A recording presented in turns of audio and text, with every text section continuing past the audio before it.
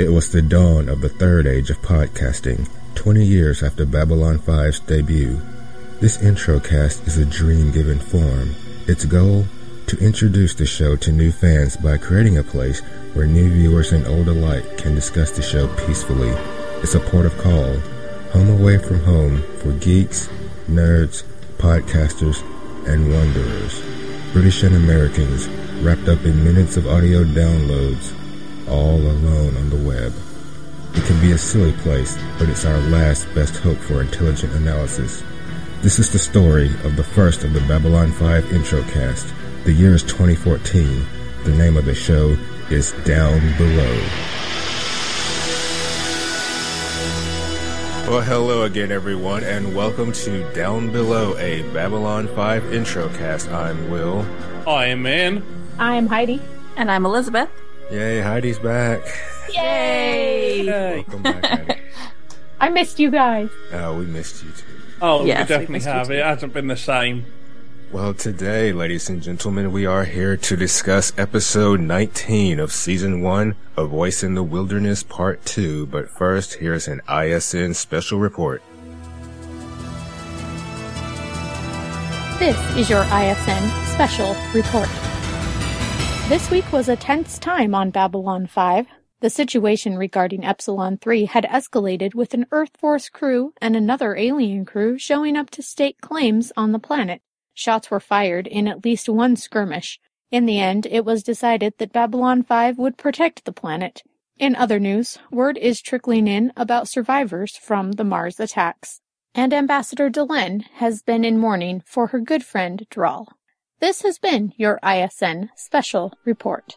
A Voice in the Wilderness Part 2 originally aired on August 3rd, 1994. Like Part 1, it was directed by Janet Greek and written by JMS.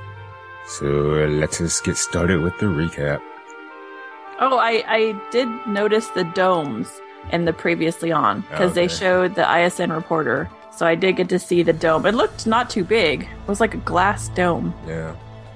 After the previously on, the episode begins with an Earth Alliance heavy cruiser coming through the jump gate. Yeah, was that kind of a letdown? It was kind of. Yeah. It was weird looking. Like it was like, go ahead. I didn't feel like it was, like if it had been massive, like really big, but I didn't feel like it was even that big. It just kind of, I don't know, maybe because coming through the gate it didn't look that big, but I don't know. It was just kind of like, okay. No, yeah, it didn't. Remember Babylon 5's massive as well, so it's not going to look that big in relation to it. Yeah. I think it was the first time we've seen an Earth ship other than a Star Fury on the show, right? Well, at transport ships. Yeah. This is an Earth military ship. Right. And something JMS said at the time is that this is one of the few ships to have survived the Earth-Minbari War. Others may have been built afterwards, but this is one of the ones that was in operation during the war and had survived in operation since then. I wonder if they modeled the designs after anything, or if they're considering function in the design of it, because I was just wondering, the way it was designed, it kind of looked like in parts, it was kind of like long and thin in some parts. So I'm did he mention anything about the design of it? Apart from the thing we get later in feedback, I don't want to steal anyone's feedback, so I won't mention it. He doesn't really say anything much else apart from that they're building the new ships as fast as possible. Mm-hmm. Okay. Captain Ellis Pierce of the Earth Alliance ship Hyperion has come to take control of the situation, and we see the opening credits. Ellis Pierce is played by Ron Canada. He's in various Star Trek shows, like pretty much everybody, and he played the Undersecretary of State on The West Wing in a few episodes. He has a familiar look about him. He does. Recognize him from Star Trek. Yeah, I think I'm I've scared seen to him look on at The West Wing. Maybe I've seen him there. It's been a long time since I've seen The West Wing, but... I'm actually just watching it for the first time. So. Oh, okay. So I think that's probably, where the recognition came from. Yeah, I was actually. Oh, go ahead. Were you talking about that guy? I was just gonna say something about the performance. Seems very stereotypical blustering commander type. Yeah, they didn't give him much to do, really. Yeah. No, just shout lots. Yeah, kind of just be stern and be stubborn and. Stubborn. He didn't get to move very much, so you had to do all face acting. Uh-huh. I don't really watch the credits like closely, because it's the same all the time. But I was watching the credits this time, and I did notice. Maybe we talked about it, and I can't remember. They have a clip of the Minbari ceremony that they did, the rebirth ceremony, and they were using similar objects as what Delenn has in her room, the ones that she keeps playing with. So I noticed that. Well, good catch. I guess, unless I'm totally just making connections where there are none. After the credits, we see a Star Fury leave the Hyperion and head to B5. In Medbay, Dr. Franklin is updating Sinclair on the condition of the guy they brought back from the planet. Sinclair gets a call saying that Captain Pierce is ready to see him in the briefing room. I know in this bit during the commentary you were wondering what Franklin was wearing, and the impression I get from this bit and later on is they're scrubs. They're that station and that version of the future's basically medical wear. If you're going in to do an operation, you slip this thing on. The waffle wheat turtleneck robe. We did. Up in the briefing room, Captain Pierce is learning about B5, thinks it's cushy and it'll be a nice change of place for his guys. They found out they were on their way to the Vega system when they were ordered to come take control of B5 on the authority of the Office of Planetary Security. So when he's watching that little video or whatever, I just kept thinking about how you can turn that on at resorts or hotels or whatever, and it'll tell you all the features. I was like, oh, that's nice. They can find out about the gardens and they can find out about the casinos, the specials. I can just imagine them doing separate ones for each of the major races, and the Centauri one concentrates on the gambling and drinking you can do. The Minbari one focuses on, the spiritual places aboard the station. And things like that. Motorcycle repair. Yeah. Yes. And then we have the down below featured in this one. Yeah. So Earth wants to make sure that they have a claim to everything that's found down there. Captain Pierce asks about the prisoner, but Sinclair corrects him, saying he's a patient. He tells the captain he has everything under control to enjoy his stay on B5, and then he dismisses him. Well, it's kind of interesting if you think about, because they were saying it's neutral territory, so really anybody, I guess, could try to stake a claim for it. So that's kind of interesting point. I would have just normally assumed that it would be Earth's, jurisdiction, but... Yeah, Earth's got a station here, but the point of Babylon 5 is it's a peace station and, meant to be neutral territory. In the Zocalo, Garibaldi's having a drink of water, I guess, and you hear a report saying that President Santiago is planning to use force to subdue the Mars Rebellion. Some of the other patrons are glad about it, and they express this, which makes Garibaldi mad. And Garibaldi shows him how much he doesn't like what they're saying with a little magic trick. That was... The other guys in the bar are just terrible in this scene, I think. Grating on me. The interesting thing to me is it's we've got Earth humans versus Mars humans. You've got... of course, you have divisions within the races, but this is a very distinct division. They used the term Marsies, which made me cringe a little bit. Marsies and Earthers. Yeah. Well, I guess a couple of things from this. I mean, first of all, Garibaldi, that was terrible. He's out of control there. I mean, that was totally security brutality. I mean, it was annoying, I mean, I'm sure he can get angry, but he's a security guy aboard the ship, and he has to allow people to be able to tick him off a little bit without using his muscles to subdue them. They didn't break any rules or anything. So that was, he was lucky he didn't get put on suspension. And well, I think it's not just the Mars situation getting to him, because even before this point, there's the Epsilon 3 situation's getting to him, because he can't do anything about that situation. He's got to let the commander and Ivanova deal with it. He's just feeling impotent at the moment, and he's lashing out. Yeah, but he has to be able to control that.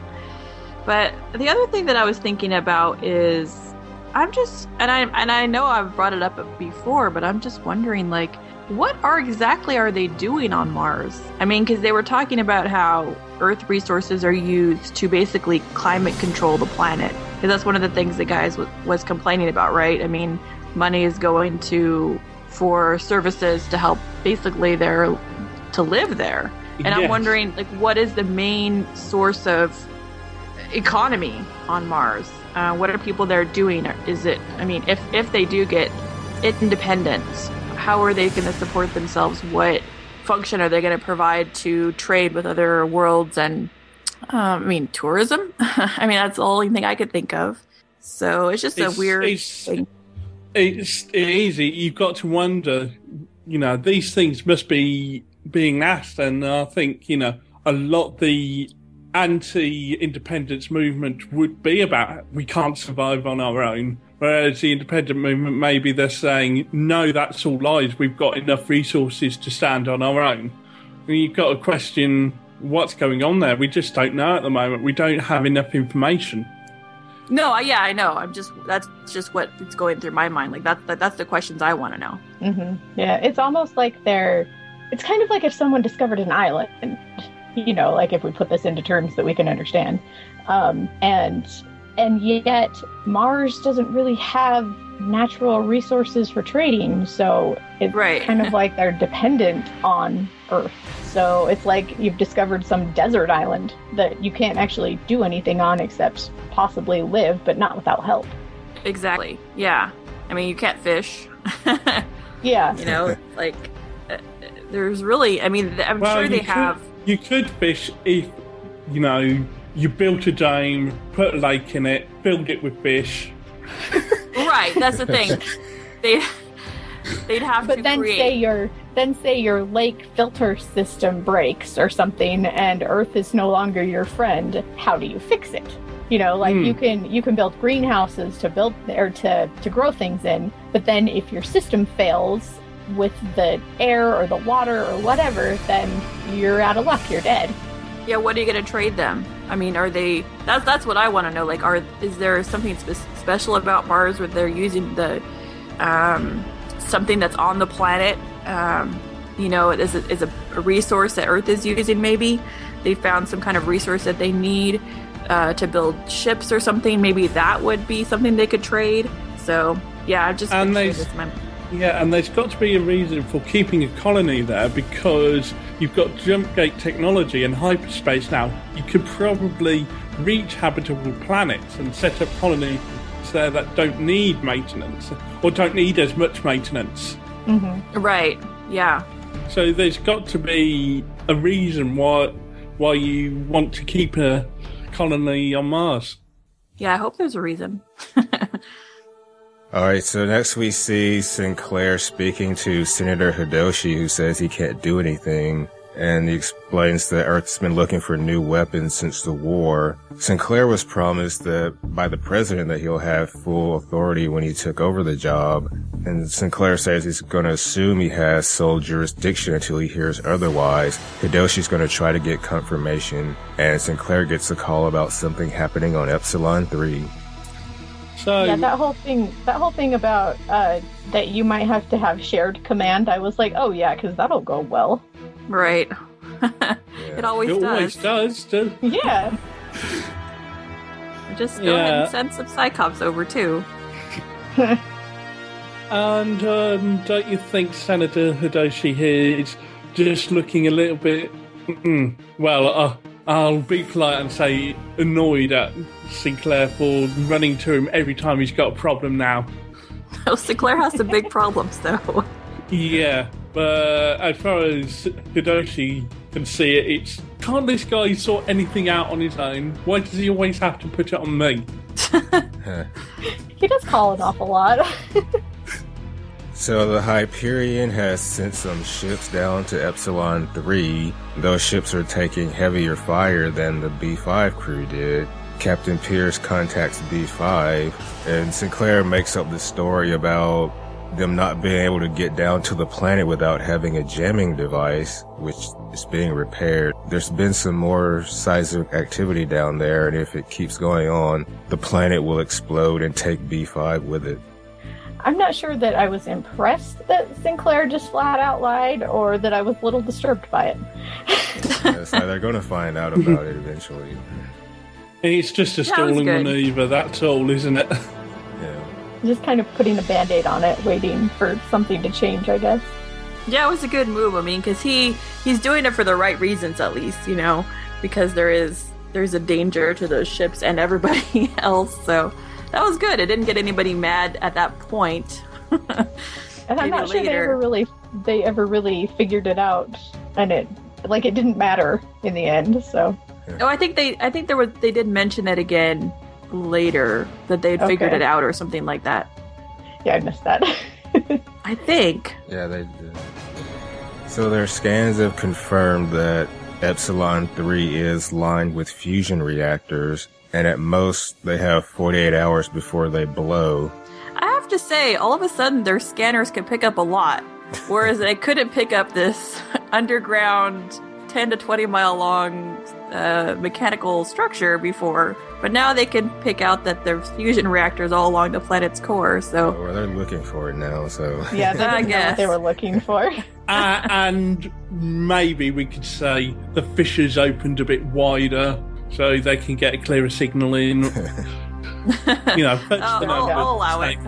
Yeah, but they mentioned that Babylon 5 can't get out of the way. So it's basically not mobile at all? No, it's basically got enough power to keep the rotation going and keep it in a stable orbit up around the planet. There's some gravity involved and stuff too, like from the planet's pull. Deep Space Nine could move.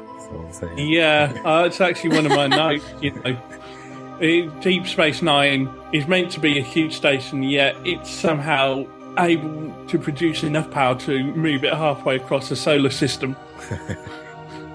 Yeah, I was surprised by that, actually. I for some reason thought that it could probably move around, but I hadn't really thought about it, honestly. But just when they said that, I was like, oh, okay, that's interesting. Yeah, it's a huge station, 5 miles long. You've got the force of gravity, and you've got a jump gate fairly close by that you probably don't want to go too close because it's probably got its own issue and has to be a certain distance away from other things as well. Interesting. Yeah, so if they were attacked, they'd have to just sit there and fight back with whatever they had. They couldn't, go anywhere. They're fighters. Yeah, they're fighters. Okay. And their one key opened the doors for all of the missiles with one button.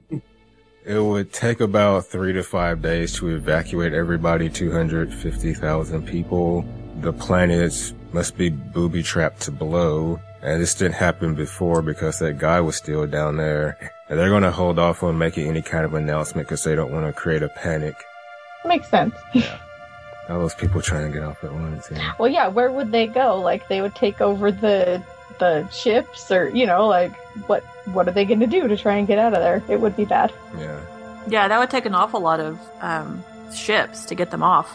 Transport ships, I mean. Mm-hmm. Yolanda runs into Ivanova in the corridor. She tries to get some information from her about what's going on. She says everything is status quo. He doesn't believe it and wants to share of anything they find down there. All about the treasure. Yeah. In MedLab... I was surprised Jakar wasn't all up on this, too. Yeah, he must be on vacation. Yeah. He must be off the station doing something. That's the only thing I can think. Yeah. In the Tather, scheme something somewhere. Mm-hmm. So in MedLab, the guy they brought back up is stirring. Drawl gets a message asking for help, and Drawl follows that call for help. So the guy that they brought back up, his name is Varn, and he's played by Kurt Lowens. It was interesting reading about this guy, Kurt Lowens, on Wikipedia. He's almost 90 years old, and he's still in movies and TV shows. He was born in Prussia, and he and his family, when he was young, his family was going to leave for America to escape Hitler, and they were going to go through the Netherlands, but the day they were going to leave the Netherlands, Hitler invaded. Oh. And they're going to be sent to Auschwitz, but his dad had a high position and managed to avoid that. But he and his mother were sent to another camp later, but they were released because his father had connections, and his family went into hiding after that. Wow. Wow. Yeah. Quite a story, eventful life, and that's just his early life. Yeah. So next we see Sinclair go to check on Garibaldi in his quarters. He's heard about what happened in the bar. They have a chat, and Garibaldi regrets that he waited so long to call Lise Hampton, and he was afraid. At this point, I don't care.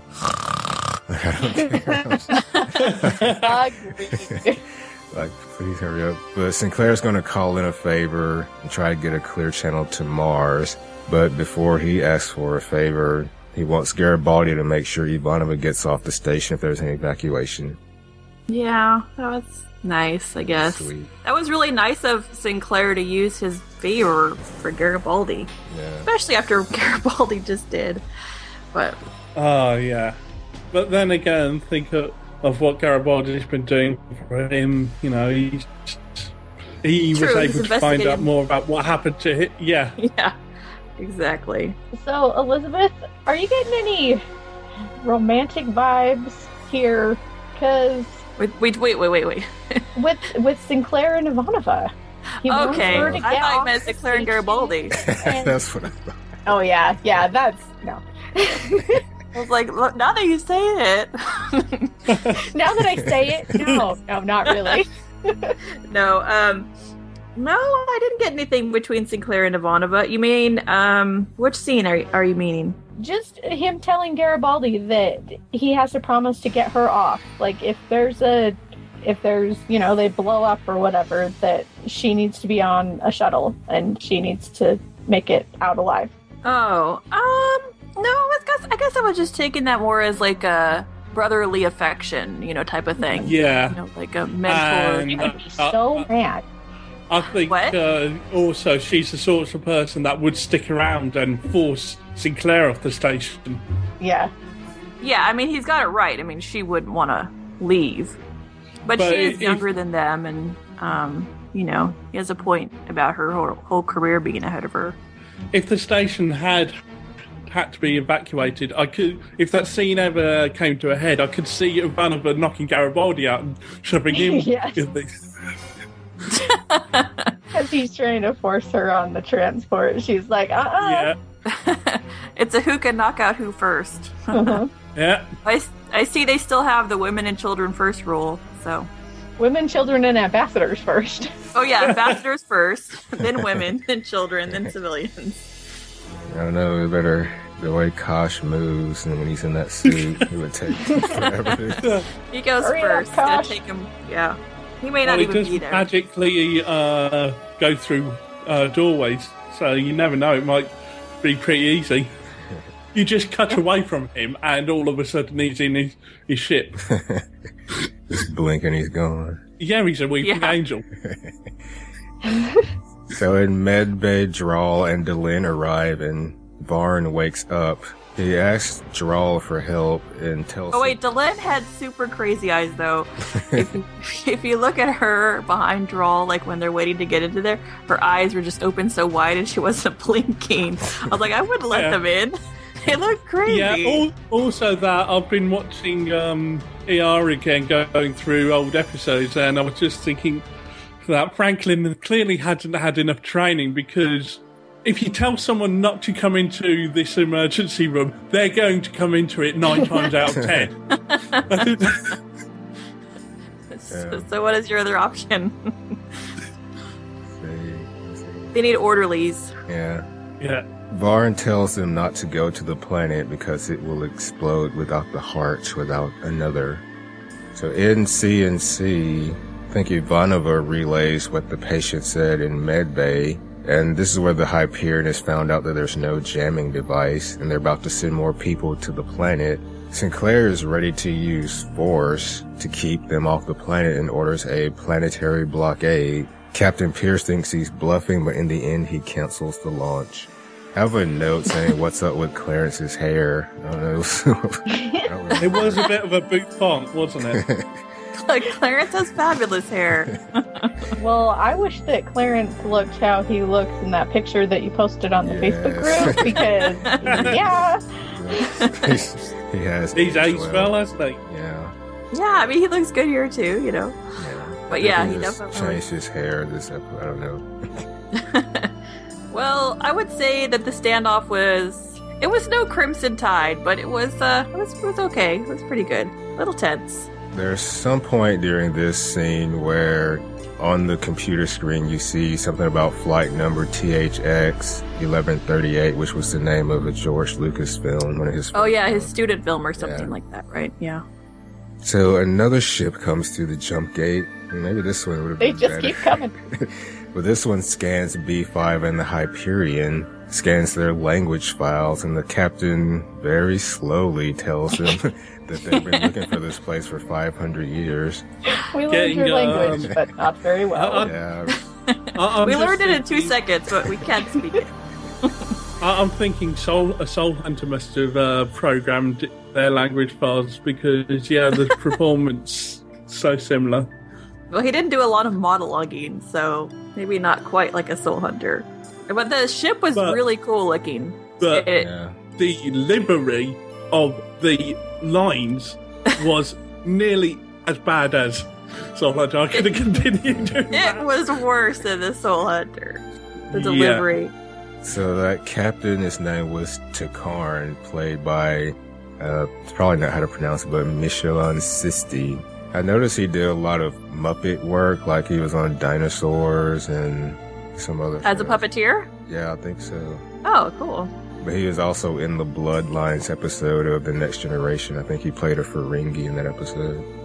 And I think this was the part where Victor DeGrand posted the screenshots in the Facebook group. Oh, yeah. That was cool. Yeah, All that the was sci-fi brilliant. references, yeah. Well, it had some of them. It basically had the fact that, going through it, you've got the phrase, I am not a number, I am a free man. Yeah. But you've also got a couple of others. Apparently Skynet is mentioned in those downloads as well, but I couldn't see it in the links he put up. Also, there's Aurak, which is a computer from Blake 7, which is a sci-fi show from the UK from about 1980. Cool. Okay, cool. Yeah. So Takarn says that they received the call signal and they are the last of their people. They want the planet and they're going to give them 10 hours to move aside. Then Captain Pierce jumps in and says that this place is under Earth jurisdiction and gives those guys 9 hours to leave. Yeah. But there's only 20 minutes in the episode left. So. Captain Sinclair should have said, I'll give you guys 8 hours to both leave. So in Med Bay, the patient explains that the guys on the ship were outcasts and they were cast out centuries ago. The signal that he sent was not meant for them. Yeah, it was so powerful that he should have known they were going to turn up, because it seemed like a signal that could have reached out halfway across the galaxy. Yeah. Well, it made me think that maybe that planet is not that must not be the planet where they lived, because you'd think that they'd be able to find that, sometime in the 500 years that they were searching, like right after they got kicked off, maybe. But and plus there were no structures on the planet's surface, right? Because they looked for signs of life on the planet's surface. No, you're right there. So either they lived underground their entire lives, or they just traveled to that planet for whatever reason to create that, whatever it is, big machine, underground thing that we're not ready for. Mm-hmm. Yeah. And then people died off. I see what you're saying. It doesn't quite make sense if that was their home planet. They've got to have colonized there somehow. Yeah, because, I mean, first, for two reasons. One, why wouldn't they be able to find it? And two, why wouldn't there be any signs of civilization on the planet itself, you know? Yeah. Oh, well, it's just one of those weird continuity things that I love your explanation for. My explanation?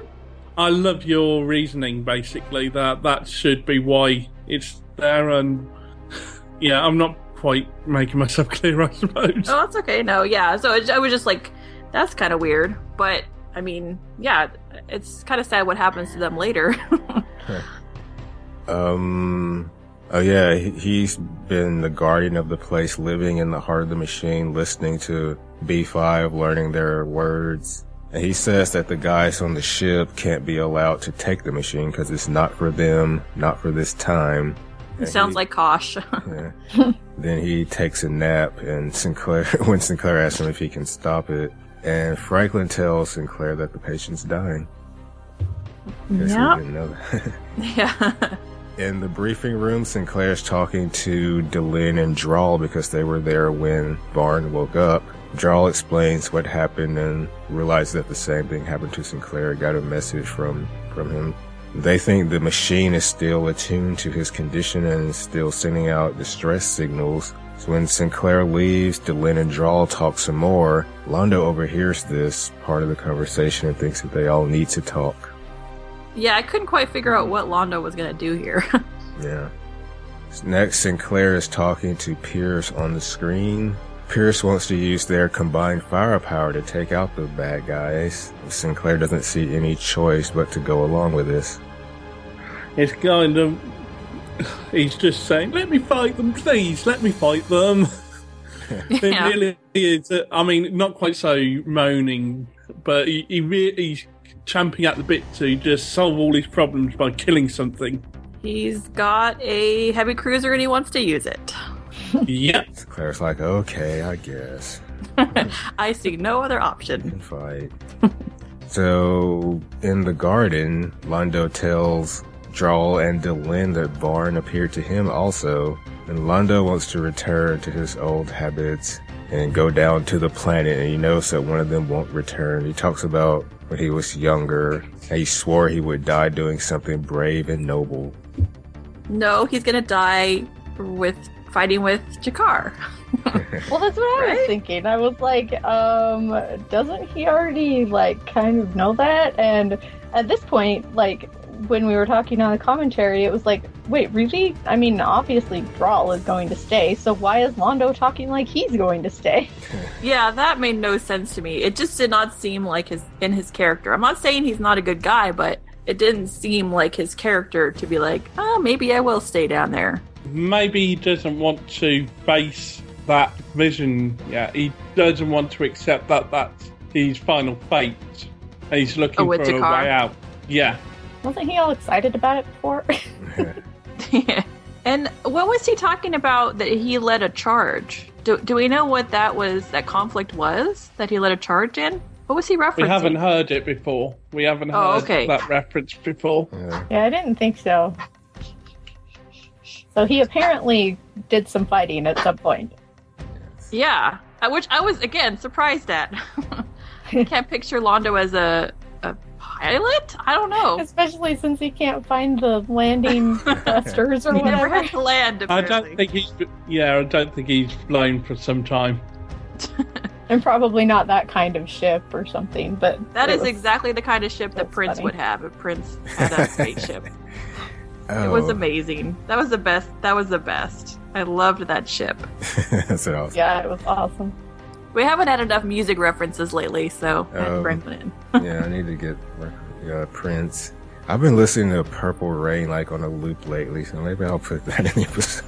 Oh, it's the best. I was obsessed. I had never seen Purple Rain until college, and I took a class. It was like Hollywood in the Reagan years, and they showed Purple Rain, and then I was like super obsessed with it for a long time.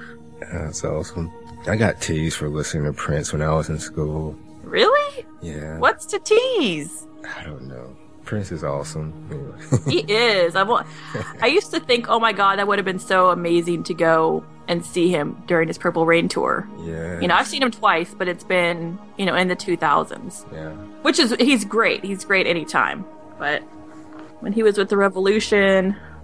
He came to Portland recently, but they had sold out before. He just played a few limited shows on the West Coast, I think, recently. And sometimes he doesn't give a lot of forewarning about his concerts. Let's do a Prince podcast. So in the C&E, the CNC. In the Church of England. A ship is asking to leave, and it's Londo's ship. Garibaldi calls and tells the CNC that somebody nabbed a patient. That's a real medical fail right there.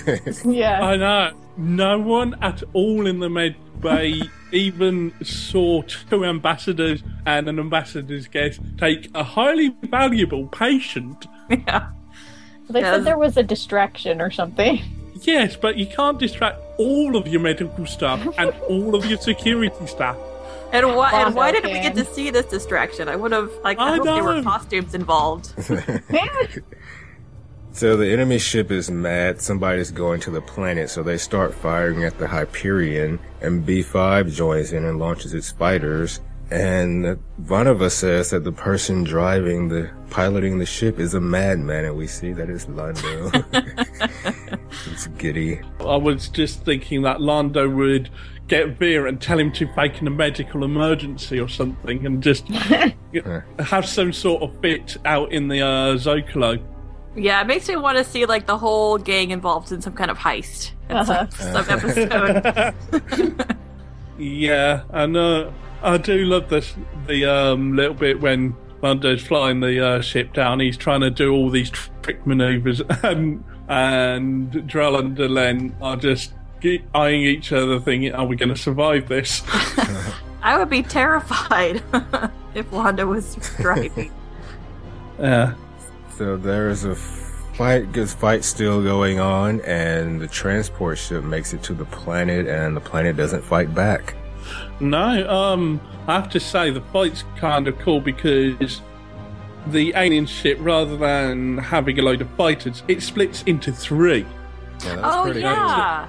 Yeah, it's a cool little design. It's, you've got one larger one that I think goes off to deal with the Hyperion, and then the two smaller ones go after the fighters and Babylon 5 separately. I think that was kind of cool. Yeah, definitely. I guess I didn't realize it split off. I was just trying to figure out where those other ones came from. But yeah, so that's much better. That's cool. Garibaldi takes his ship down because he needs to do something, and he tries to catch up with Londo's ship.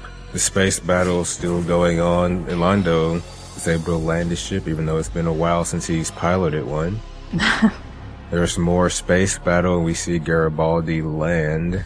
Delenn, Drell, and Londo take Varn back to the machine. Garibaldi then arrives. He's surprised to see them down there, and they say they just wanted to help, and Varn creates a pocket of air for them. Yeah, that was nice. Yeah. They explain the situation to Garibaldi, and Drell, he's going to take Varn's place in the machine.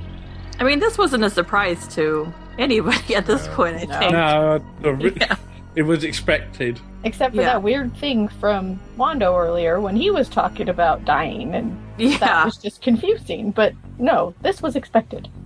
Yeah, it would have been a huge shocker if Londo was like, no, let me. Can you imagine what would have happened if he had actually gone in the Great Machine? He'd be then he really would be punking everybody with his hologram. Yes, exactly. He'd be contacting people all the time. Veer would never get rest. He would just be constantly haunted by Londo. Yeah. So there's more space battle. Garibaldi thinks there must be another way, but Drell says there isn't. He's found a way to live out his remaining years with purpose. It'll take him centuries to explore the wonders of this place. Well, at least he has something. Yeah. I was worried about him. B5 takes a direct hit, and they won't be able to take another like that. But before they do get hit again, Drawl sends a message to all three parties in the battle, telling them that the planet belongs to no one. The secrets have to remain a secret because it would give any race an advantage. Puts the B5 Advisory Council in charge of making sure that world is left alone until the time is right. Anybody tries to go down there, they'll be destroyed. Then we see the enemy ship try to head to the planet, and they get zapped by that huge laser beam. Yeah. A huge weapon. That thing was accurate, and that was very sad, actually. You know, I mean, yeah, they were being kind of bullyish, but now that's it.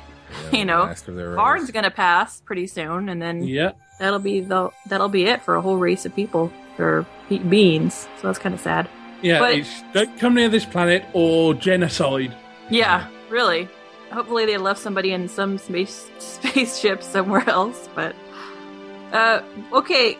As soon as Drawl said about no race should have the technology because it would give them more power than they need, I immediately thought of the Narns.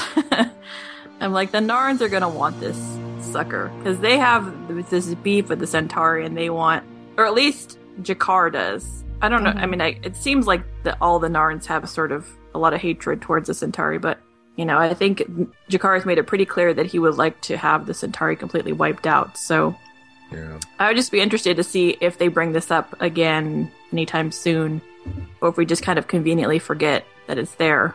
Or if Wando's talking about it one day in the bar, and that's how Jakar finds out. Well, isn't he part of the Babylon 5 Advisory Council? Yeah, that's true. They Yeah. probably have to tell all of the ambassadors. Except for Jakar. And also show them the footage and saying, yeah, if our arguments aren't good enough, look at what it's capable of. Stay clear Right. of this thing. Yeah, I mean, I don't know how they would be able to get down there. How far does that laser shoot, I wonder? And when will the time be right is my question. Yeah, what are we waiting for? Are they going to have like a thing where all the worlds have to combine their resources to fight against something else? And I don't know. It's one other thing that that might come up again. One other thing for the speculation section. Yeah. Down on Epsilon 3, Delenn wants to say goodbye to Drawl. Varn says he'll be there with him for the few days he has left. Varn assures her that it is a wonder, so Delenn can rest easy. We see Drawl, he seems happy as Delenn says her goodbye. Aww.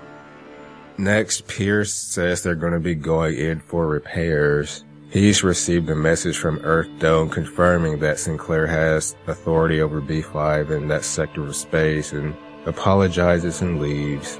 Well, So who he sent him?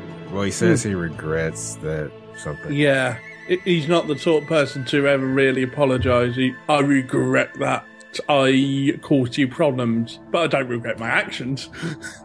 Clearly. But yeah, I think he said interplanetary security or something like that. Oh yeah, the Office of Planetary Security. Yeah. So that's not really the communications between them and whoever said that Sinclair has ultimate authority. Maybe not so good. Apparently, that message came direct from the president. Okay. Well, they need to sort this out. That's all I'm saying. So Ivanova rings up Sinclair. They've got a line to Mars colony, but there's something he should know first. Then we see Sinclair call Garibaldi in his quarters. Turns out that Lise Hampton is wounded but okay. And Garibaldi gets to talk to Lise Hampton. She's played by Denise Gentile, I think. They're talking. He tells her that he shouldn't have left her and wants to take his leave on Mars. But she interrupts him and tells him that she's married to a guy named Franz and is expecting. This was not a surprise. Yeah, he says that he's glad for her. I have to say, for a wounded lady, she was pretty put together. Her eyebrows looked fantastic. And her hair was nicely combed. I'm about to go online with my ex. Make myself look pretty quick. He didn't have a chance because he was like had a towel over his shoulder and just, like, Yeah. his unbuttoned a few buttons down on the chest. Well, maybe that was okay for him, but Later, Garibaldi and Delenn are in the observation area. She explains that she and Londo didn't go to Sinclair because Sinclair would have been the one who ended up in the machine if she had done that. And she got Londo to go because of an exchange of promises that he will come to collect one day. But she thinks he really enjoyed it because he awakened something that he thought was buried. And Garibaldi has a response for that. And he leaves contemplating Lise Hampton's husband's name. And the episode ends with Delenn saying goodbye to Drawl and have the end credits. Yeah, that was sad. Yeah. Sad but expected. Yeah. And his destiny lies elsewhere, Sinclair's. Yeah. Mm. Our favorite alien, Bill Blair, was in this episode playing another alien. No idea who. Garibaldi had pizza. Yeah. In like a So they can. pizza box. So there's a pizza place somewhere in the Zocalo. Yeah. Or it wasn't like one of those oven-made pizzas or something. No, it looked like a delivery box. Okay. It really did. It did. They have pizza delivery men on Babylon. I mean, why not, you know? I just realised that's Linnaeus' part-time job. He's got the motorcycle already. Yes. Watch out. 30 minutes or less. All right, how about we do some quotes? What are our quotes of the week? Okie dokie. All right. I have like one of my favorite ones of the whole series so far. It's Ivanova. Worst case of testosterone poisoning I've ever seen. I didn't write that one down because I figured that someone else would have it. I hoped they would. I'm almost certain someone was going to take that. I wrote it down anyway. It's a great little quote. I have, let's see, which one do I want? Ivanova. Whoever's piloting that shuttle is a madman. Yeah. Oh, we didn't mention that she brought up her Russian heritage yet again. Oh yeah, that's one of that's my quote. Oh, okay. There you go. So if we go down there, it blows. If we don't, it blows anyway, just a little later. It's a good thing I'm Russian. We're used to hopeless situations. Yeah, I've got another Ivanova quote as well. Boom, boom, boom, boom, boom, boom, boom, boom, boom. Yes. Any others or? Yeah, I have a Garibaldi one, and there was a longer quote here, but I just liked this part. The planet we're parked next to is about to go up like a Roman candle. What am I supposed to do, huh? Arrest it? Yeah, he can't arrest it, and he can't push its face into the counter, so. Right. Yeah. No. Takes away a lot of options. Yeah. I've got Garibaldi's last quote. Franz, what kind of name is Franz? It's a fairly common name, Garibaldi, or at least it was at our time. If I were a landing thruster, which one of these would I be? I think that's all the quotes I've got anyway. Yeah. Oh, I have one more. Sinclair, what's his prognosis? Dr. Franklin, he's dying. I just thought that quote was so, like, obviously. Yeah.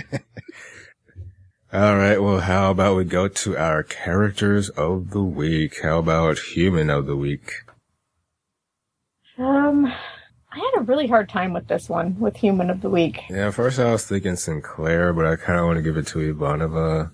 I have to go with Sinclair. I think Sinclair over Ivanova because this is a two-parter. We gave it to Ivanova last week. And yes, she got a lot of good quotes this week, but this kind of was Sinclair's episode of the two-parter. He got things done. And we can't give it to Garibaldi because, he did stuff, but I'm not going to give it to him for the things he did. No, definitely not. Or Captain Pierce. That's not Captain Pierce. No. I can go with Sinclair on this one. All right. Or Clarence, whatever. When in Sinclair and doubt. Ivanova are really getting a lot of good episodes, I think. They need to spread out the wealth. Well, it's like we really only have 3 human main characters, so yeah, I we think need to see Franklin more, probably. Yeah. Clarence and Clara and Franklin should get it if they have like one amazing scene or something. Yeah. They have one really good line. Yeah. I'll give it to them. So who's our alien of the week? I have to go with Drawl on this one. Yep, I gave it to Drawl. Well, I was thinking him or Delenn, but I think Droll's a good one. Yeah, I was thinking Londo, but I can go for Droll. Londo had one good scene, I guess. Yeah, Londo had some good scenes, but he did, may never see Droll again. And Exactly. And this wasn't really Londo's episode. He was in it, but just so we get to see a different side of him. yeah, no, that was nice. It was a different side of Londo for sure. All right, let's do some episode ratings. Want to start us off, Heidi? Yes. I liked this part of the two-parter better than the first part. And the first part I gave a 7. So this one is getting an 8 out of 10 talking heads. I was going to try to use that one. Yeah, I agree. I like this one better. I do think it was a not quite enough between the two episodes to make it a two-parter. I think they could have done maybe a little bit more with it, in terms of like why this one particularly was a two-parter. But I liked it, and I know I kind of liked, just getting to know more about, I liked the character Droll, and I liked seeing the different side of Londo, and I always like those kind of standoff scenes, So I will also give it an 8 Marzies out of 10. Cool. What do you say, Ian? Well, I've got a slightly different point of view with this one, because for me, first off, as everyone probably has with the conclusion to the cliffhanger, really left me feeling wanting in this. It was really lacking something. And then, I like the performances in this. I like the little character moments you get, for the most part. But I was a bit underwhelmed with the conclusion to the story as a whole. So, the good points are counterbalanced by the bad. And as I said, I don't like the overall structure. It seemed a bit too predictable and a bit too safe in some ways, because you were almost certain you knew what was going to happen next, and most of the time you were right. But you did have great character moments in this. And you're right, Droll is a lovely little character. So I was going to go for 6 out of 10 plush purple shuttles. Nice. Well, I like the episode about the same as I like the first one. Yeah, the beginning was a letdown, but I like the big space battle, the Londo moments, the Ivanova quotes. So I gave it an 8 out of 10 3-piece ships. Our total score is a 7.5 this episode. That's pretty decent. That's really respectable. Uh-huh. Cool. So let us all hop on this giant eagle and take a trip to Feedback Land. Hey, yeah, we're just going to have to nick that from Cast of Thrones now. We're going to have to come up with our own methods of transport down to Feedback Land. Yes, magical. How about a purple spaceship? Yeah. Yeah, purple shuttle to Feedback Land this week. So guys, I saw that we had an iTunes review in the Swedish iTunes store. Cool. I'm not sure how to pronounce your name. Pape first, maybe? I don't know. But I tried to run it through Google Translate, and it basically says, excellent, a chance for those who have previously not seen B5 to make it in good company and take part of this discussions, thoughts, and predictions. For those who have seen B5, a chance to rewatch. Yeah, I'm just looking at, yeah, that's brilliant.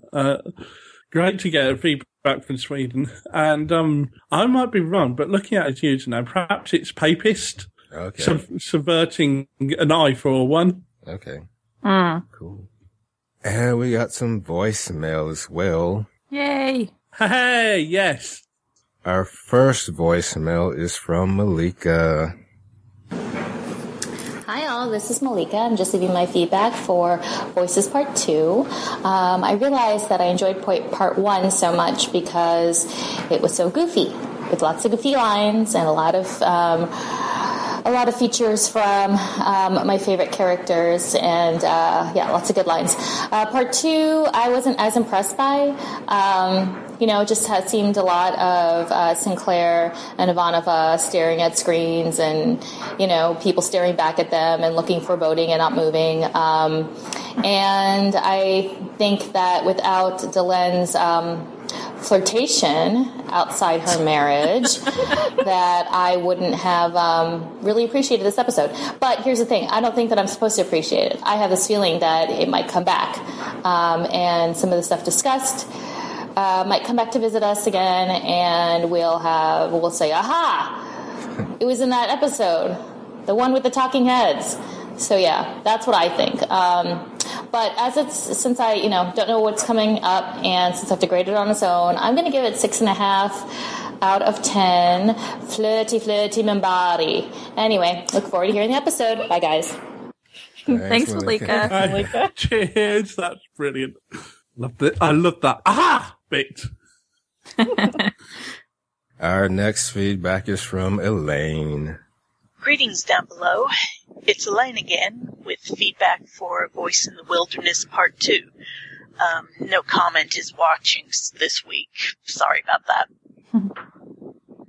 With the arrival of the Hyperion, we get our first sighting of an Earth Alliance heavy cruiser, and according to JMS, it's one of the few that wasn't destroyed during the Earth-Minbari War. The ship has no rotating sections, so there's no gravity on board, and that's why you got Captain Pierce wearing a flight suit buckled into a seat whenever he's sending a comm from on board. At least there's a reason. Your jurisdictional friction this episode's an understandable mess.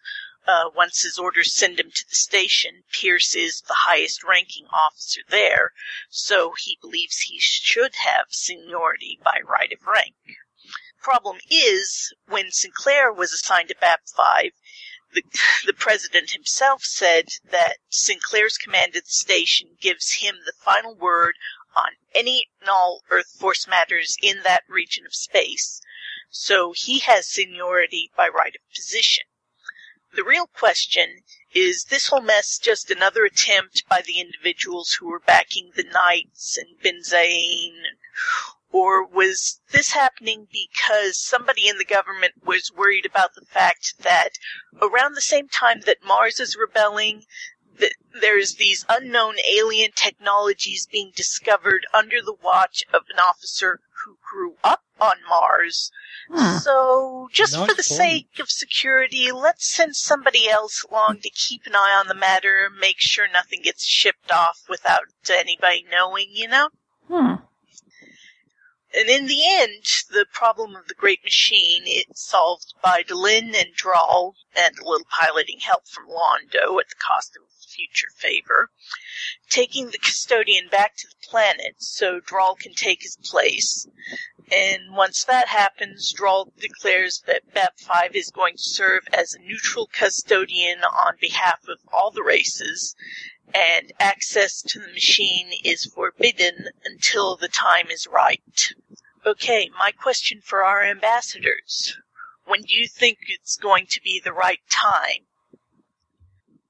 Rating for this episode is going to be 8 out of 10 fictional jamming devices. Our quote is going to be courtesy of Londo, and my apologies if I slip into the accent. I used to mimic it all the time when I was younger, so... of course. An Earth war cruiser parked alongside the station. Mysterious trips to the planet beneath us. Rumors that you have found someone down there and brought him back here. This, to you, is status quo, yes? You must lead a very interesting life. Human of the Week is going to be Sinclair, and Alien of the Week, I guess, for me, it's going to have to be a tie between Draal and Londo. Catch you next week. Thanks, Elaine. Bye, thank you. Thanks, Elaine. Another great bit of feedback. I wouldn't even have thought about the Mars connection with Sinclair. Yeah. Yeah. That was So I guess we need to answer the question. because she gave us she actually paused for us to answer it. Yeah, I wasn't sure if we were supposed to answer it there or wait. Well, I mean, I think the only thing I could think is that there's going to be a conflict where they all have to come together and battle something or use a technology as a group. Yeah, when the time is right. It's like, well, that depends on, I guess, their definition, of what the technology is used for to begin with. But when the time is right, I really have no ideas. Elizabeth, yours sounds great. But Droll kind of figured it out really quickly, didn't he? I mean, he was like, he hadn't been there more than 5 minutes before he was sending holograms to everybody and saying, all that he said. It's very user-friendly. So he gets it. So whatever it is something that he, as a Minbari, realizes that is going to be, important. But yeah, I have no idea. So we have a couple of comments on our website. The first one was for Eyes. Centauri Ranger says, did I hear right at the very last minute when you were signing off that one of you ladies said stroke off? If so, that's fragging hilarious. Yes, that was. I believe that was Elizabeth. Yes, I took to that insult, and I quite like it. Next one is from Board99. You don't want to take that comment? I can't, sure. Considering it talks about me in the first sentence. I have to thank Ian for the suggestion about Droll's beard. Next time I watch A Voice in the Wilderness, I shall make sure I imagine that, although it may look like hair, it's actually composed of tiny, sleek, but devilishly strong tentacles, which, although Droll is too considerate of other beings' feelings to do this in front of them, are capable of independent movement and evolved so that Minbari could grip their food while eating.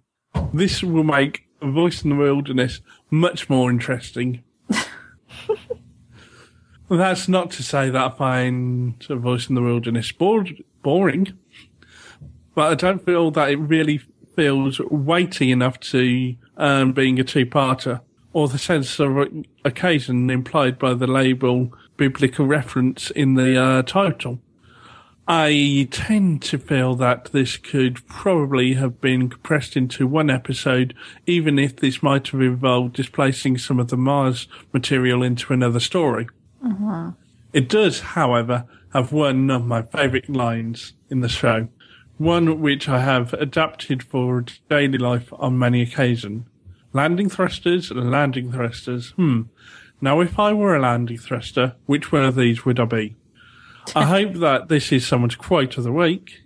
It was a quote, and done and done. And thank you very much, Rod. Yes, thank you. Next, we have a Facebook comment from Sergeant Drano. Who wants to take that one?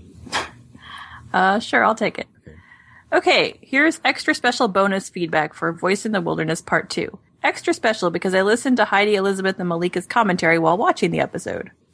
I remember the thing that stood out the most to me with this episode was that it was the first time we get to see an Earth Alliance warship, the heavy cruiser Hyperion. Pretty cool design, reminds me of a submarine. I was a little surprised that the ladies were underwhelmed by its arrival, lol. I cracked up at their jokes about the captain always being in his chair, but I'm not sure if they realize that because Earth doesn't have artificial gravity tech, the captain has to stay belted to his chair or he'd float away. Yeah, probably not. Sense. I like to see that, though. But everybody else was on screens, too. Yeah. The plot of this episode was kind of predictable. The ladies correctly guessed that Droll, conveniently already at the end of his life, would be the one to go down and hook into the machine. Londo's involvement was a nice bonus. It was great to see him in action, taking an active role in the central plot. So one of you ladies can't tell Asian men apart, and another one of you ladies has a dog trained to growl at Asian men. Is this some sort of anti-Asian conspiracy? If so, I suspect Malika to be the ringleader. That is true. Malika is the ringleader. Yes, check the Facebook feed for more on this, because, there's blame aplenty for Malika. My goodness, I lost count of the comments about clothing, hair, and big shoulders. We need the down below commentary drinking game. Yes, well, when you're doing commentary, you talk about what you see. Yeah. And we finally made it. We're finally getting our own drinking game. Yay! We will keep you drunk. I like that peace was not achievable in this episode. I feel like Star Trek probably would have somehow negotiated a compromise and avoided any shooting. Babylon 5 knows that sometimes you have to fight. I remember being a bit confused about the Earth Alliance rank structure in this episode, since neither the captain nor Commander Sinclair act like either one is subordinate to the other. Nice to see Epsilon 3 finally addressed. Interesting that it has such powerful weapons. I look forward to hearing the noob speculate on what part it may play in the future. Well, that's about it. I expected to have more to say, but upon thinking about it, there's not a lot that can be said due to spoilers. All in all, a great episode. In my opinion, one of the best of season 1. I give it 8 Earth Alliance starships out of 10. Favorite alien, Londo. Favorite human, Sinclair, I guess. Looking forward to the podcast. Thanks. Thank you for the feedback. Cheers again. Yep. Loved it. Now we have some email. First one is from Victor. Take Victor's. I'll take that one. Alrighty. The big ship that emerges from the jump gate turns out to be friendly. Mostly, anyway. Its commander, not so much. It's a heavy cruiser sent by Earth Force, and Captain Pierce advises Babylon 5 that he's from the government and he's here to help. When does that ever not lead to a disaster? Exactly. After the predictable infighting and bickering over jurisdiction, various aliens take an interest in the planet, which is now threatening to blow up and take Babylon 5 with it. The most interesting of those aliens is a ship belonging to the same species as the one who has been running the planetary machine. They claim ownership of the great machine and intend to take it by force. Meanwhile, Delenn and Drall decide they must go down to the planet, even though it will be a one-way trip for one of them. However, the pilot they choose might make it a one-way trip for all 3 of them. The Minbari must not have a competent pilot handy because they let Londo fly the ship. Drall may have had a death wish, but Delenn should know better. It's probably been 20 years since Mollari has flown anything, so his aviation skills may have eroded a wee bit. He probably should have familiarized himself with the flight controls, including the braking thrusters, before launching the ship. But after a white-knuckle ride, they somehow land safely, and Drall can take his place as the brain of the machine, which gives his life new meaning. Sinclair and Pierce stop arguing long enough to engage in a shooting war with the aliens until the machine tells them all to cease fire and go away. But the aliens don't listen too good, so they head for the planet anyway and get sliced to pieces. I really like the 2-parter and want to see more of Epsilon 3, so this one gets 9 great machines out of 10. Regards, Victor. Thanks, Victor. Thanks again, Victor. It's always good to hear your feedback. Yep, definitely. Our next email is from Bill. I'll do that one. Greetings, down belowers. Is that what we're called? I don't know. It looks like down bellowers. Yeah, down bellowers. Down bellowers. Let's all talk like this. And we learn the revelation of the big, medium cliffhanger, namely the arrival of the Earthship Hyperion, led by Captain Ellis Pierce. I was going to make some kind of mash joke about Captain Pierce, but after the fact, I realized it wasn't very funny. Pierce was fairly unlikable and only seemed to exist as opposition to Sinclair. I thought both characters were being presumptuous. Pierce for assuming the results of the survey would be known throughout the station, and Sinclair for thinking the arrival of a warship would be considered suspicious. They are a space station after all. Wouldn't they receive warships periodically? As it turns out, Londo was aware of the survey results and noted the Hyperion with suspicion. I'm not certain if it's just clunky writing or if someone in CNC needs to crack down on what info gets out. So we have Earthers and Marsies, but what else can you call them? Perhaps Terrans and Marsipans? That would be sweet. Yes, please. Can we change and use that instead? Yes. Yeah, marzipans I like. Mm-hmm. Moving on, we saw Michael's magic act and Sinclair lying about a jamming device. Also, Dr. Franklin's assertion that his patient was comatose when he was clearly awake. Just how good of a physician is he? After Believers, I have to question. Oh, don't be mean to Franklin. When Pierce revealed he was sending his forces to the planet, I had hoped Sinclair would threaten to blast them all to hell, and that's pretty much what he did. We have confirmation that the alien was named Varn, but after his kinsmen arrived, we never learned the name of their race. Was that the Varnians? Varnians, yes. Was that an oversight or deliberate? He's been caretaker of the planet for 500 years, and we find out that he summoned Londo as well as Drall, Sinclair, and Delenn. Interesting choice. Agreed. Even though Londo is a hedonist, his biggest concern in life is the welfare of his people. One of us will not return. Who could it be? One of the two regulars or the guest star? Good point. During the flight down to the planet when Londo was playing Han Solo, or perhaps Lando, there was a blooper where Peter Jurasik was holding a Thomas Guide map book talking the 405. The 405, it's a freeway in LA. Okay. Or maybe that's taking the 405. Okay. That was my favorite part of the season 1 blooper reel. At the end, Garibaldi discovers Lise was married and you can't go home again. The aliens were destroyed. Epsilon 3 was off limits for the foreseeable future, and Peter Simi apologized to Sinclair. A decent story, but not one of my favorites. No one human stood out for me, but I'll default to last week and give it to Ivanova, as well as Londo for Aliad. I'll give it 7.5 inexistent jamming devices. Till next week, same bat time, same bat channel. Bill W. from somewhere in Los Angeles. Thanks, and always Bill. good to hear from you too, Bill. And yeah, That was a pretty good rating, though. I think the season 1 blooper reel is on YouTube somewhere. So once we finish with the season, that's definitely something I think we need to watch and put up on the Facebook group. Yeah, sure. Yeah, that'd be funny.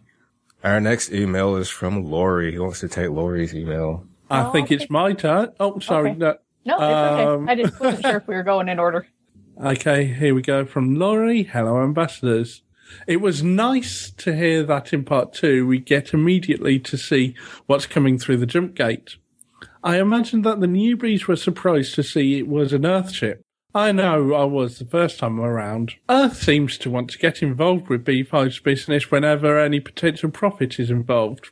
I found Captain Pierce's character fairly annoying, but his orders to put him in a difficult position. As the senator explained to Sinclair, Earth wants any technology on the planet, though it should not legally belong to Earth. As Londo mentions, the Centauri contributed a substantial amount of money to the construction of B5, so it's not surprising that Londo's interested as well.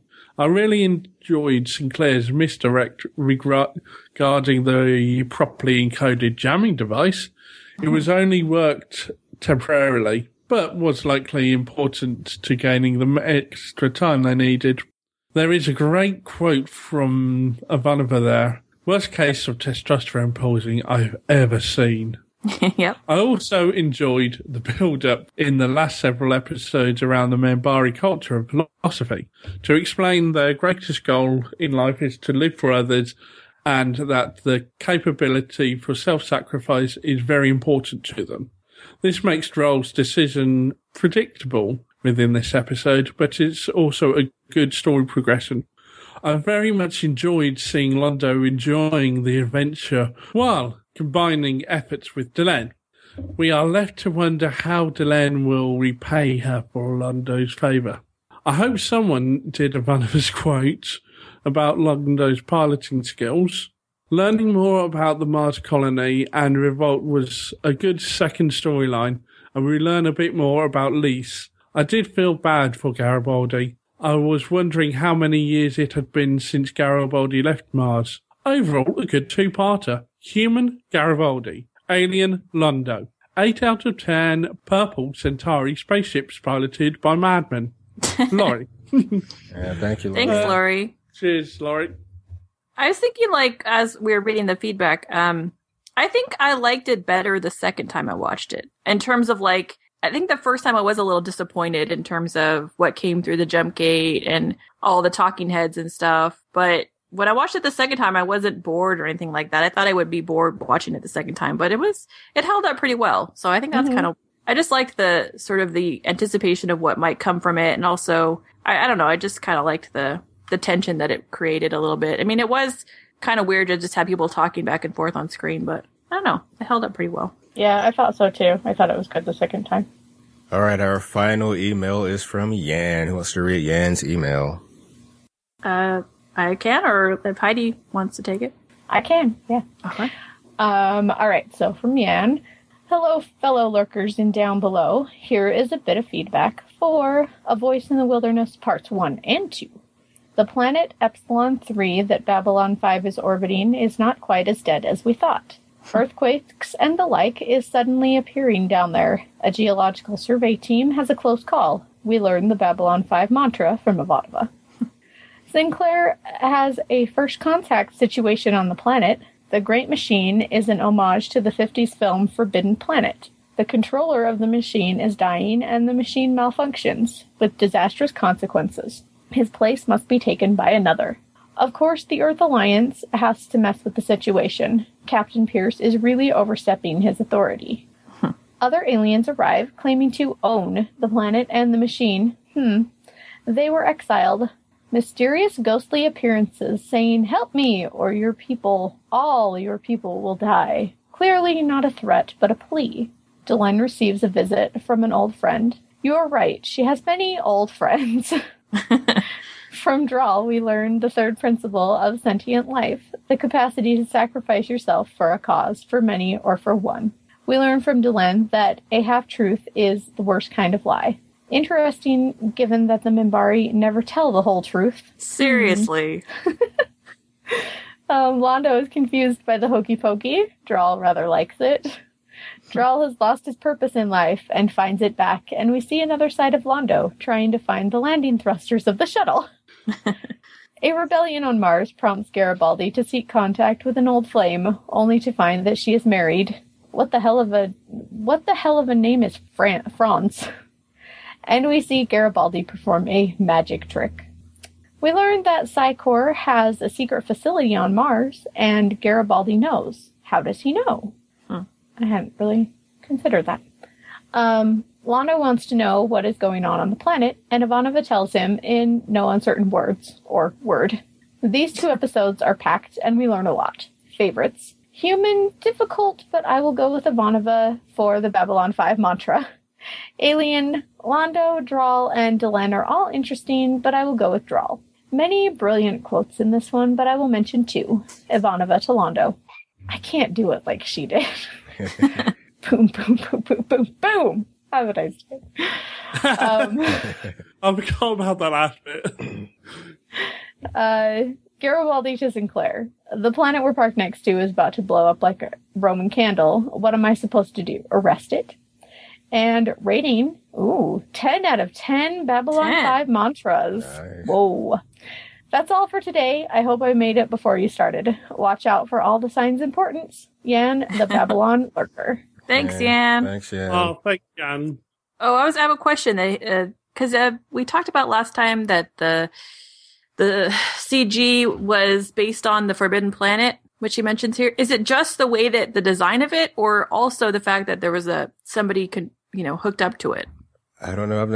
I don't think I've seen Forbidden Planet, or it was a long time ago. I think he meant the design, the way it looked. The way it looked, yeah. Okay. I also forgot to mention, I think the worst bit of CG we've seen so far is in this episode, when Delenn, Londo, Draal, and Varn are going across the bridge. They just look like Lego figures, and it was really disappointing. Nope, still not as bad as the beginning of the other one for me. Okay. Both were really bad, though. Thanks for all the feedback, everybody. If you want to send us feedback, send it to mail@downbelowpodcast.com or leave it in the Facebook group or comment on the website. Or send us a voicemail or... Yeah, iTunes It's reviews. Just great. Tweet at us. Yeah. Makes us feel like we're not just talking to no one and get feedback. And it also adds a lot of, interesting perspective as well. Oh, it definitely does. Gets us thinking of new ways to look at the episode. So now let's do some episode predictions. The name of the next episode is Babylon Squared.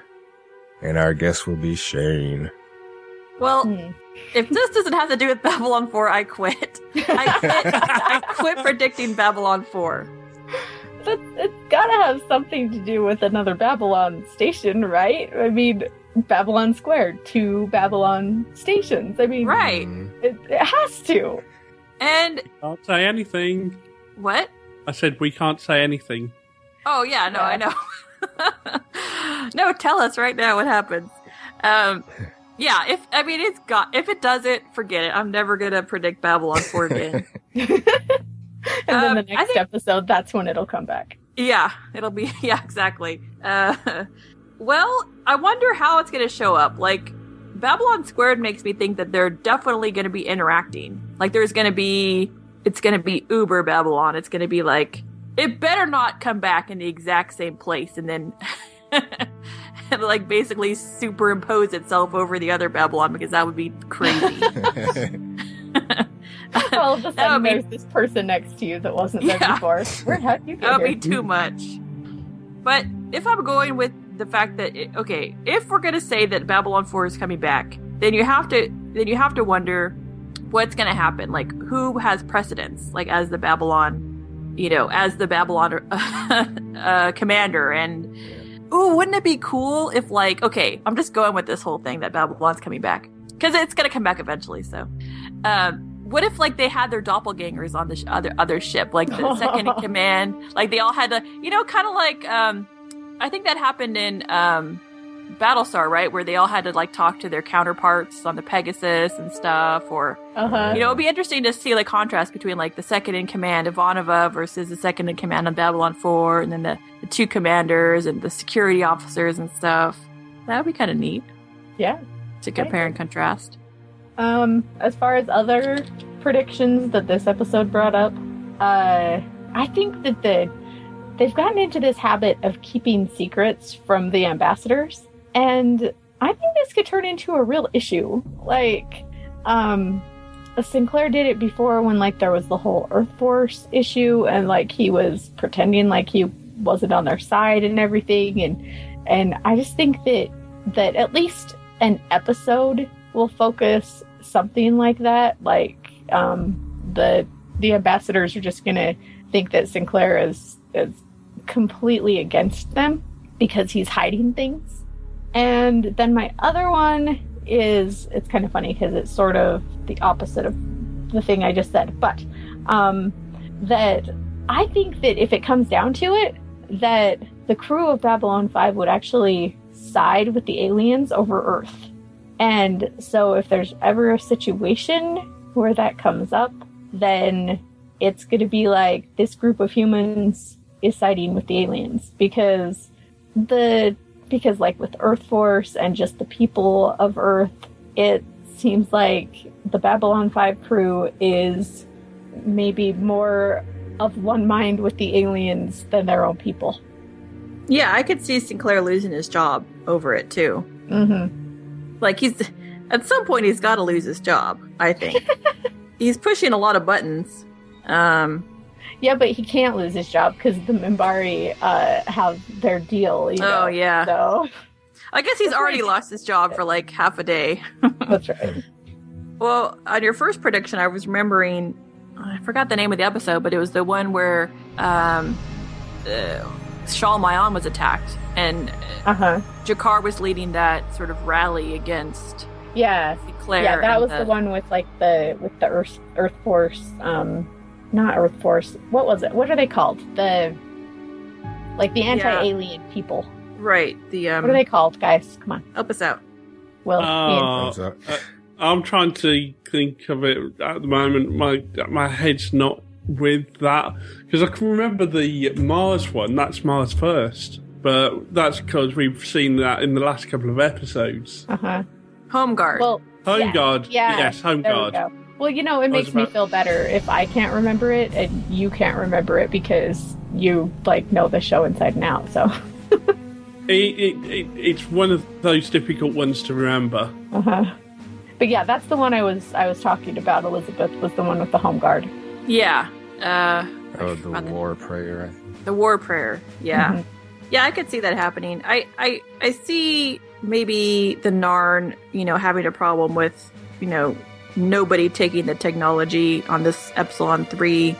Hopefully we see Jakar in the next episode. And then the Vorlons will just sweep in and be gone with it or something. Yeah, I mean, just destroy the planet. Nobody is ready for whatever this is. Okay, here we go. What else this brought up? Well, I mean, obviously, again, Delenn mentioned that, Sinclair is destiny. He has a destiny. So. And it was not to die on that planet. No, that was Droll's destiny, apparently. So, yeah, I don't know. Hopefully we see Droll again. I don't know. I kind of want to see what's going on with him. Maybe he'll pop up as a hologram here and there. I want to see him pop up here and there. Just, scare people in the shower or something. Yeah. Because technically he could be, a good source of information, right? Because somehow his mind can see out. Yeah, he, knows things. Yeah. And so maybe he could give him information. Hey, by the way, something's going to happen. But I somehow doubt that's going to happen. But yeah. But I don't know. So yeah, I guess I would say I hope that Babylon 4 shows up next time. What else could Babylon Squared mean? I know. I really can't think of anything else. And yeah. So, but that's kind of weird to end. I mean, Will, you said there's 3 episodes left, so they'd have to figure it out in the last 3 episodes. That would seem like one that you would do a 2-parter on, though. So yeah, that's all I've got. Me too. All right. Okay. Well, I kind of am itching at the bits to go and watch the next episode myself. Yeah, let's go watch it now. Yeah. Well, thank you for listening, everybody. We'll be back next week with Babylon Squared. And until next time, take care. Goodbye. Bye. See you soon. Bye. Bye.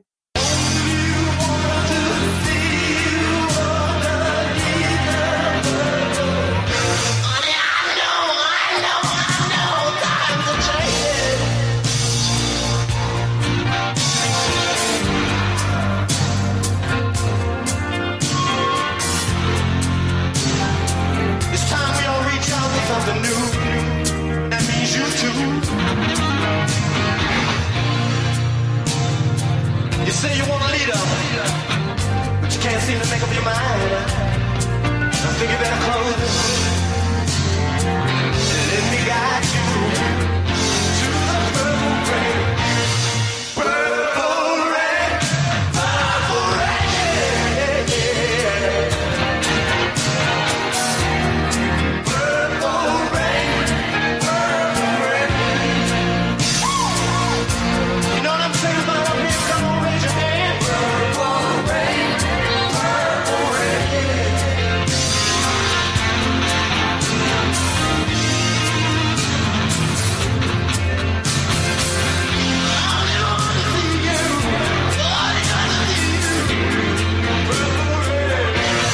Look for us on the web in iTunes and on Stitcher Radio.